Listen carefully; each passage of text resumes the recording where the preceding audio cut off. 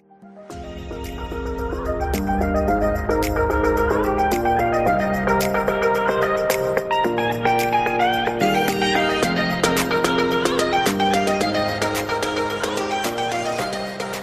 and welcome to Rick Radio's Community News Desk podcast, episode 13. I'm Jennifer Gannon. On today's podcast, we'll be talking to Sophie Gregg and Emer Simmons about the Ricky's Youth Exchange programme that she was on in Sweden a few years ago and is now taking place again this year in Greece. I'm joined now by Philip Murphy, who is here from St. Pat's Rowing Club. You're very welcome. Thanks very much. And for anybody that doesn't know, can you give, well, they should know, but can you give us a brief history of the club itself? Yeah, I can. Well, I'm now the chairman of the club, and but I just recently taken over from Richard Saunders, who I wanted him to do this, but he didn't. And Richie was the chairman of the club for a long, long time, and he done a brilliant job getting the club to where it is today. But going back to the first question you asked, yeah, the club was started in 1936, and but it was actually started in 35, so there's debate about that. But the first regatta was 36, I think. So, but as soon as you go on radio or anything like that in Ringsend or any places like Ringsend, you better get your facts straight because someone will call you out. Somebody will pull you up on it. So no matter what I say, don't start pulling me up on this.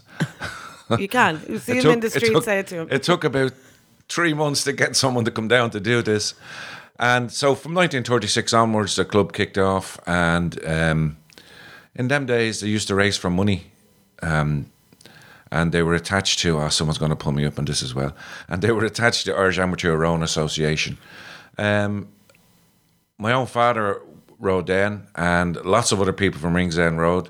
And they built a club down in... Pembroke Cottages down there, at the back of Pembroke Cottages, and they worked from there, and it's still there. And then over the years, they kind of, during coming into the 60s, late 60s and that, they lost the club because the actual rowing club sort of fell by the wayside a little bit. And they let the scouts, First Port Scouts use it for a while. And then when they got it back in the 70s, late 70s, we use it now as a workshop. And then when the Eastlink Bridge was built, we got a new premises on the river down there at the end of Torncastle Street. And we've been there ever since. And we put a few extensions and bits and pieces on it ever since. I could start mentioning names, who the tank and all that, but that could take a long time. That could be like your Oscar speech. Yeah. Like for you yourself, I mean, what is it about rowing, do you think, that is like helps the community itself? What is it about that gives such a community spirit? Well, our type of rowing is, I don't know who this is going out to, but it's for anyone who doesn't know what type of rowing we do. We do a traditional rowing to the east coast of Ireland, and what it comes from piloting ships. Back in the day, I'm not going to give a date because somebody will slap me with this one as well. Back in the day, when Dublin Bay was a real open bay, like if you can imagine, no Poolbeg Wall, no North Wall. When the tide went out, it was just one big pile of sand, and the ships couldn't come in. So the rowers used to row out to try to get the job of piloting the ships back in, and get the jobs of unloading the ships, but that all went by the wayside when the Poolbeg Wall was built and the North Wall was built, and there was a channel dug on its own by so the rowers and the piloters, for want of a better word, disappeared, because you could come in to the bay or into the harbour here at low tide then, so they could come in any time. But this is not unusual to this type of thing is not unusual to the east coast of Ireland. It's kind of all around Ireland and all around places like Cornwall and places like that. The same thing. In Cornwall, they have a thing called the pilot gig, and what they would have a boat similar to our boat, and they would bring the pilot out in the bow of the boat. The bow is the front, for anyone who doesn't know what that is.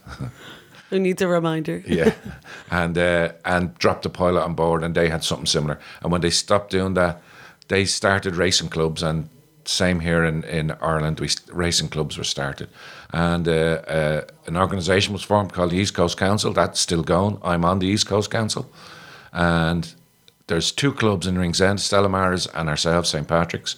And we have good competition against each other and a lot of rivalry. But I was going to ask you about that. What is that like, the rivalry between the 2 clubs? Look, that's the way it is. That's the way it is. It is rivalry. Personally, I'd like to think that the rivalry ends on the river, but it should, and that's just my opinion. It doesn't always, but it should. And when you're on the river, you're on the river. But the type of sport that it is I was asked to explain once, it was an article in the Herald, what's the difference between the Olympic type boats and our type boats. Well, it's basically on a really nice summer's day, all the clubs up the river, commercial, and Neptune and Trinity College and UCD and the Garda Boat Club, and they can come down the river and they probably get as far as Eastlink Bridge, but they wouldn't go any further because firstly it gets a little bit too rough for them, and they wouldn't know how to work down around the docks and the ships and all that sort of stuff.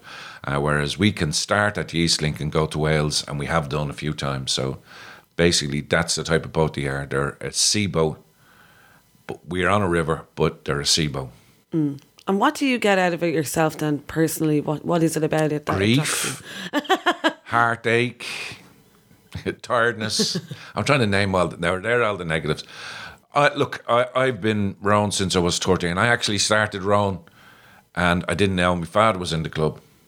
I didn't even know. And my father was in a crew called the Murphys. There's a lot of them in it, and they were pretty good crew as far as I know. But I started around, I was around 13, and I kind of finished rowing there about 3 or 4 years ago.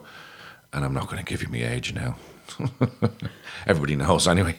But so I was rowing for about 50 years, which is, in any sport, that's pretty good. A long time. So what I try to tell any the parents coming down with their kids or anything like that, I said, the adventure of getting into a boat is incredible and going out in the water. Now, I know we're on the river, but when you get out to sea or anything like that, the adventure is incredible. We were only out there last Sunday up in Drogheda on Cloggerhead Beach. There was a race from Cloggerhead Beach into the Boyne, and I coxed the crew, and we had 2 crews in it, and we came first and second in our category. But it was fantastic, and that buzz is always there when you get into the boat, and you can see it. You can see it in kids, you can see it in adults. You're out in the water. There's 4 people, and we can only make that boat go, and that's what. And you're dependent on each other, and that's the quicker it goes, the better you are, the quicker it goes. You know. And for you now, you're starting the new season, so this is coming up now, is it? Or yeah. Well, the new season's starting, and I've seen a bit of a fall off with numbers and that. I don't know whether COVID has made people lazy, or they found other things to do, or they're busy at work at home, or I don't really know. We're actually had to putting out a call out last night actually, about, there's lots of people on our WhatsApp group and say, what are you doing? Come on, get back down. And I've spoken to a few other clubs, and I don't think they're any different. So there's a bit of a fall off with the rowing, but it's kicking off, and hopefully when it does kick off, and the season kind of starts in full, what realistically it should be starting in full now, that it'll pick up again. So the first regatta is at the end of May, the 28th, I think. Yeah, the 28th. And that's in Dalkey. But it's actually in Sandy Cove, but they run it out of Sandy Cove. Dalkey do now. The Dalkey can't run it from where they are in Collymore Harbour because the tide is too strong. Oh. Yeah, it's pretty strong out there. Yeah.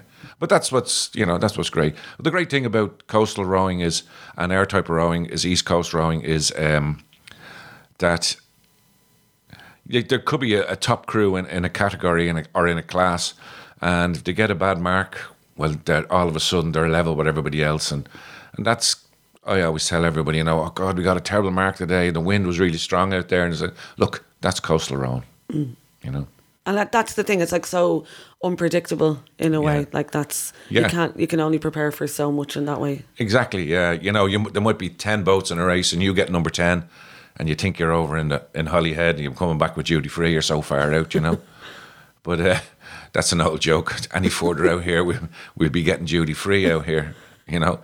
But that's in one sense, I'm going to say that's the beauty of coastal rowing. You know?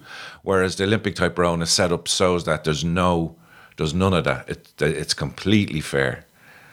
But then, as I say that, I wouldn't say that what we do is unfair. Yeah. You know what I'm saying?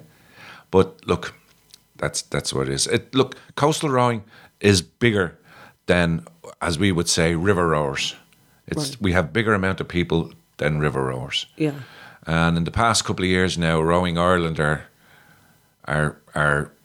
starting to come into our type of rowing a little bit because there's a lot of reasons. That's another story. podcast. Yeah, that's your own podcast. Yeah. And like for you now, you're saying that you're trying to get people back into it or get people to join. And what ages can they start at? Well, in the past couple of years, in the past, say, I don't know, 10 years, maybe 12, 15 years, we've been having under 12s. Okay. And that's been going really well. And people say that the under 12s race is the best race of the day. It's so good. They're so competitive and it's over. And then they get out of the boats and they shake hands with each other. And we're trying to promote that now, that they'll come along and shake hands with each other. And that's just the way it is. But it's a real tough competition. But we're getting some under 10s now. And as much as it's brilliant to have it, but you've got to be really careful with the under 10s, you know. And is that what you asked me? I was asking, just at what age would you like if people were interested in what age do you think it's appropriate maybe for them to come? Well, some of the under 10s that come down would more than likely be the children of the parents in the club, and they would know a little bit about rowing already, you know. And then there's some big under 10s and some small under 10s. And if we had small under 10s, they wouldn't fit in the boat, so they get hurt in the boat, you know. So it depends. But basically, under 12s is really the number. And for older people, like, is it okay for them to join up at any time then? Yeah. Or if they're interested, yeah. About 5-6 years ago, we introduced a novice race. And it seems to have attracted older people. Yeah. Now, when you say older people, I don't know what. Well, I meant older than, like, let's say, like, as in if they're like older than the kids doing the races. Like, I mean, if they wanted to join up for fitness level, because I think, you know, rowing wise, I think everybody knows like how good it is for fitness wise. So if they had an interest in joining. Yeah. Well, yeah. As I say, we started this novice thing, and it seems to have attracted older people, like guys 35 upwards, and that, you know. It's only when you start competing sometimes you realise, I'm a bit old for this. You know? I think the novice race is one of the hardest races out there because they're so competitive. It's their, you know, it's their time to show off. Yeah. And then hopefully the idea for that was hopefully to get people to move into the bigger categories then after that. But that seems to be happening, but a bit slowly. But the novice race is probably one of the biggest races of the day. Like a big race to us would have 9 boats in it, maybe 10. The novice race could have 14, maybe 15, you know. Yeah. And men and women. So much so that I think it only kicked off with just novice, and then we had to have men and women. Which is great. Like. Yeah. It had to split them up because there's so many. But there's... just to go on, there's 17 categories in our race card, you know, which is a lot. Yeah. So we leave now the clubhouse there. I say it again, down the end of Towncastle Street. We leave the clubhouse there at 8 o'clock in the morning. We don't get back till 7 or 8 at evening, you know. Yeah. On Sundays, and that's a long day. Yeah. You know. But it's a long day, and it's a worth a while day though. At the same time. Yeah, if you're hanging around all day though, I don't know. And for just to wrap things up, for the All Ireland Championships, that's coming up as well, or are you? Well, the All Ireland, has come up, comes up every year. Funnily enough. Yeah, as it happens. But how do you know about the All Ireland? Oh. A little bird told me. All right. A little sound bird who's waving at us now. All right. That's still in Clayton. Yes. But the All Ireland was introduced a good few years back, and what happened there was I don't want to get too political, but I'm going to say it anyway. Go on. You're amongst friends. Yeah. It's a safe space. Well, what happened was all the clubs from around the coast, there's a lot of clubs around the coast of Ireland, and a few different federations. We have one federation which is called the East Coast Council, and then there's a couple down in Cork, and then a couple of federations over in Kerry, and there's one up in Donegal down to Galway.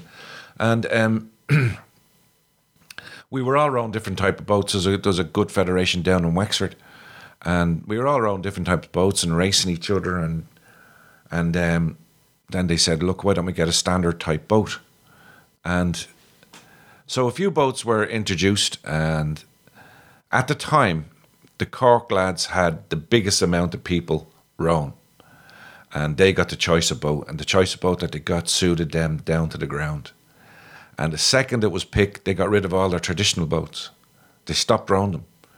And we kept on rowing our traditional boats. So when it came around to the All-Ireland, which is 2 weeks after our last regatta, we were trying to jump into the one design boat that everyone rows at the All-Ireland. And we couldn't make head nor tail of it, really. We didn't have enough time, and we would have had to get rid of our own traditional boats and row on the property. So over the years, we fell by the wayside with the All-Ireland. And now the All-Ireland, the whole gang have split up into two different fractions.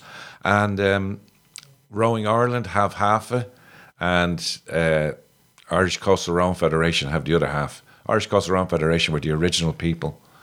And our allegiance goes to the Irish Coastal Rowing Federation, because I think they have more time for us.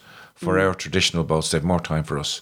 That's the way I see it. Now, it goes deeper than that, but we don't have the time. But that's a sequel. We can get you back in at some stage for part 2. But thanks so much, Philip, for coming in and talking to us today. That was great. And now you're getting rid of me. That's okay. We're sailing off. Okay. Thanks very much. Thanks a million. Right. See you. Come and join us at our Retro Cafe. Open weekdays from 10 until 2 here in the community centre. Come and check out our Karen's Culinary Delights.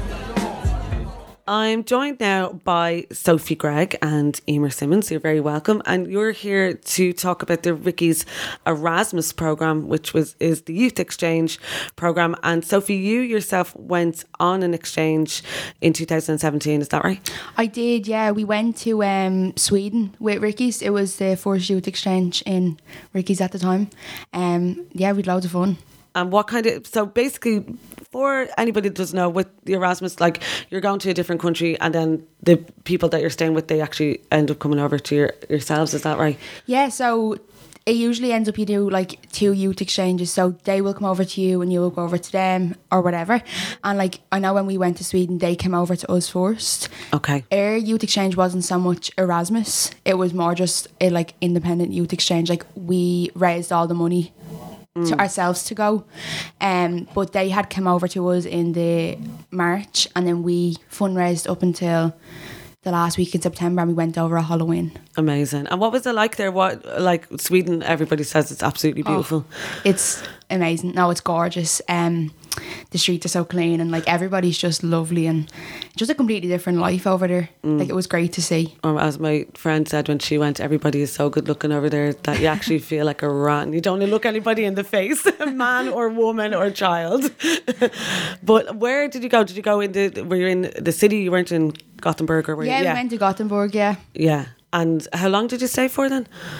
5 days, I think. Yeah. I think it was 5 days. And then so what kind of, like, did you see any massive kind of weird cultural differences or anything like that, did you think? The only kind of different, well, not only, but one of them was they do like a break in between the day for like eating. Now, I could not remember for the life of me what it's called, but they do fika. Is it fika? Oh, yeah. Kind of like a siesta in. Yeah, it's like they do, they have like a break for food during the day. So it's like a little kind of snack. And do you go to a cafe, or it's just, no, you just have it there with you, or no? It depends what you want. I think we went, it's usually like cinnamon rolls or like that kind of stuff. Like, I know one time we went to the youth workers' house and we had them, and then other times we just stayed in the youth centre. And how many was it that went over altogether then? There was supposed to be 5 of us and then 2 youth workers, but one of the girls couldn't go, so it ended up just being 4 of us and 2 youth workers. And do you still did you kind of, you know, get together with people, as in like find friendships there, or what was it like? Was it? Yeah, like when they came over to us, now they were a little bit older, so we were 14, 15 at the time, and they were about 18, 19 I think, but like it was a bit awkward at first, but then kind of the last couple of days they were here, we started like being good friends and stuff. Yeah. And then when we went over there, it was so easy just to like talk to all of them, and like it was grand. So yeah, that's the thing, I think, like, because a lot of people maybe might be nervous, like, in saying that, traveling to a completely different country, and then, you know, I mean, you have people with you, obviously, like, it's safe and everything, but just the fact that you might feel a little bit apprehensive about it, like that, you know, you get used to it, you get into it, and they're feeling the same as well, I suppose. Exactly, yeah. Yeah, and that's the good thing about having both sides of it, because I think everybody's delighted when you think about going away. Like, you're just like, yeah, get me out of here. But also, you have to think about the other side of it, like, as in you're going to be hosting them as well. So to put that kind of thought into it. 100%. And did you find that difficult at all when they came over here? It was just more a little bit awkward at the start, I think, because we weren't really told much about it at the start. And then we went down to a place called Oakwood, and it's like a little kind of house, youth worker house, I don't know. And it was just a little bit awkward. Then we done kind of cultural things, so like Irish culture, and then it kind of just started getting really normal. Yeah, and like it was grand, like. And it's a good, like, do you think it's like a good opportunity then just to experience something completely different when you're travelling over there? Yeah, 100%. I think everybody should. Yeah. And like, that's the main thing, I think, Emer, that you'd probably say about promoting this, is just the fact that you get to experience a different way of life. Or yeah, no, we'd always promote young people to travel, and I suppose it's a gateway and it's a great opportunity. And also from taking part, you get a youth pass, which is brilliant to go on your CV. Like, it's kind of like, you know, like the Goshka Award. It's just another kind of thing to show that you've taken part in and committed to a youth exchange. So the upcoming one now we have in June is Greece. So there is 12 young people aged between 17 and I think 20, and then 3 staff. We're going to Florina in Greece. So yeah, we're very excited about that. We're going in June, and then the Greek group will come over here in August. So it's going to be fun packed. That's going to be intense. Like, we were doing all our travel thing, and like we do stopovers and all. So it's going to be great team building as well. Yeah. Because, you know, it's not going to be like a relaxing holiday. You know, when we're pretty clear with the young people about that. That it's not like you're not going here for a holiday, although there is aspects and you can relax, but there will be workshops, and there's certain expectations that you kind of get involved, like Sophie said, that you integrate with the other group, get to know them. So yeah, we're looking forward to that. Like, we've done, as Sophie said, the first one was Sweden, and that wasn't actually funded through Erasmus. They did that independently, which was great, which is amazing. Yeah. Whereas this one, we actually got the Erasmus funding, which is brilliant. So the young people only have to make a contribution of €50, so it's an unbelievable experience, and everything else is covered through the Erasmus Plus programme. We also did a little mini exchange to Liverpool there a few years ago as well, pre-pandemic. We brought, there's a partner we have in Liverpool that I knew from my previous job, and we brought over, and they have like a state-of-the-art youth service over there. It's unbelievable. It's like, it's gas when you compare the difference in funding, and like, you know, they're building like it was like a centre, like basically our community centre was their youth service alone. Get the finger out, government. Hello. Literally, I know. But but then obviously they had serious problems, social behaviours for young people over there. So it's nice to, you know, meet other youth workers from who would have different styles. Like, a lot in England it wouldn't be professional, like a lot of it be voluntary, a lot be funded through churches and stuff. So it's really interesting to kind of compare how different the setup countries is, like how they value youth work and what ways they operate youth work. And then like, you're learning from each other as well, I suppose, because like you're saying, you're getting to know like a different way of life, and maybe like you feel like you're closer to people now with social media and social networking, that you can just kind of, you know, bimble around on TikTok and you can see someone in Italy or someone in Australia or someone in Sweden, but there's nothing like actually going there for real and talking to these people and knowing and understanding where they're coming from, I suppose. Definitely. Yeah, so we're looking forward to Greece. And like, so is there still places available on this, or no? I think it's full at the minute. Yeah, we were advertising there recently, but a few people came forward, so we're kind of full now. And And I think, we have a good group a good going. group, So yeah. we're looking forward to a nice mix. And it's a great opportunity for people that age. Like, you know, sometimes you do with younger people, but it's nice to give, especially like young people who are bringing the likes of Sophie and all who've been in the youth service for years. So it's nice to give them the opportunity, because obviously with COVID, like we were supposed to go to Sweden, I think, and then that fell through, and there was another trip to Liverpool, but because of COVID that didn't happen. So like it's like finally, you know, literally, because obviously all this stopped with COVID, so Erasmus Plus and everything was put on hold. Yeah. So it's great now that we're back and able to do it again. And then, I mean, like, it really does help experience wise, I think, as well. Like, if you're in college or going to college, there are Erasmus programs available in college. So if you've already done one outside of that, you know what to expect, and you probably won't have that fear anymore. Then you kind of have a little bit more confidence. Yeah, I think you get used to it, kind of like, because we've done it through the youth centre. If like we were to do it through college, I suppose you wouldn't be as nervous, and you'd be like, you have that experience kind of in it, so it sets you up. Do you know what I mean? Like, it gives you that little boost that maybe other people wouldn't have. Exactly. And then you're not going to Spain and ordering chicken and chips for your holidays.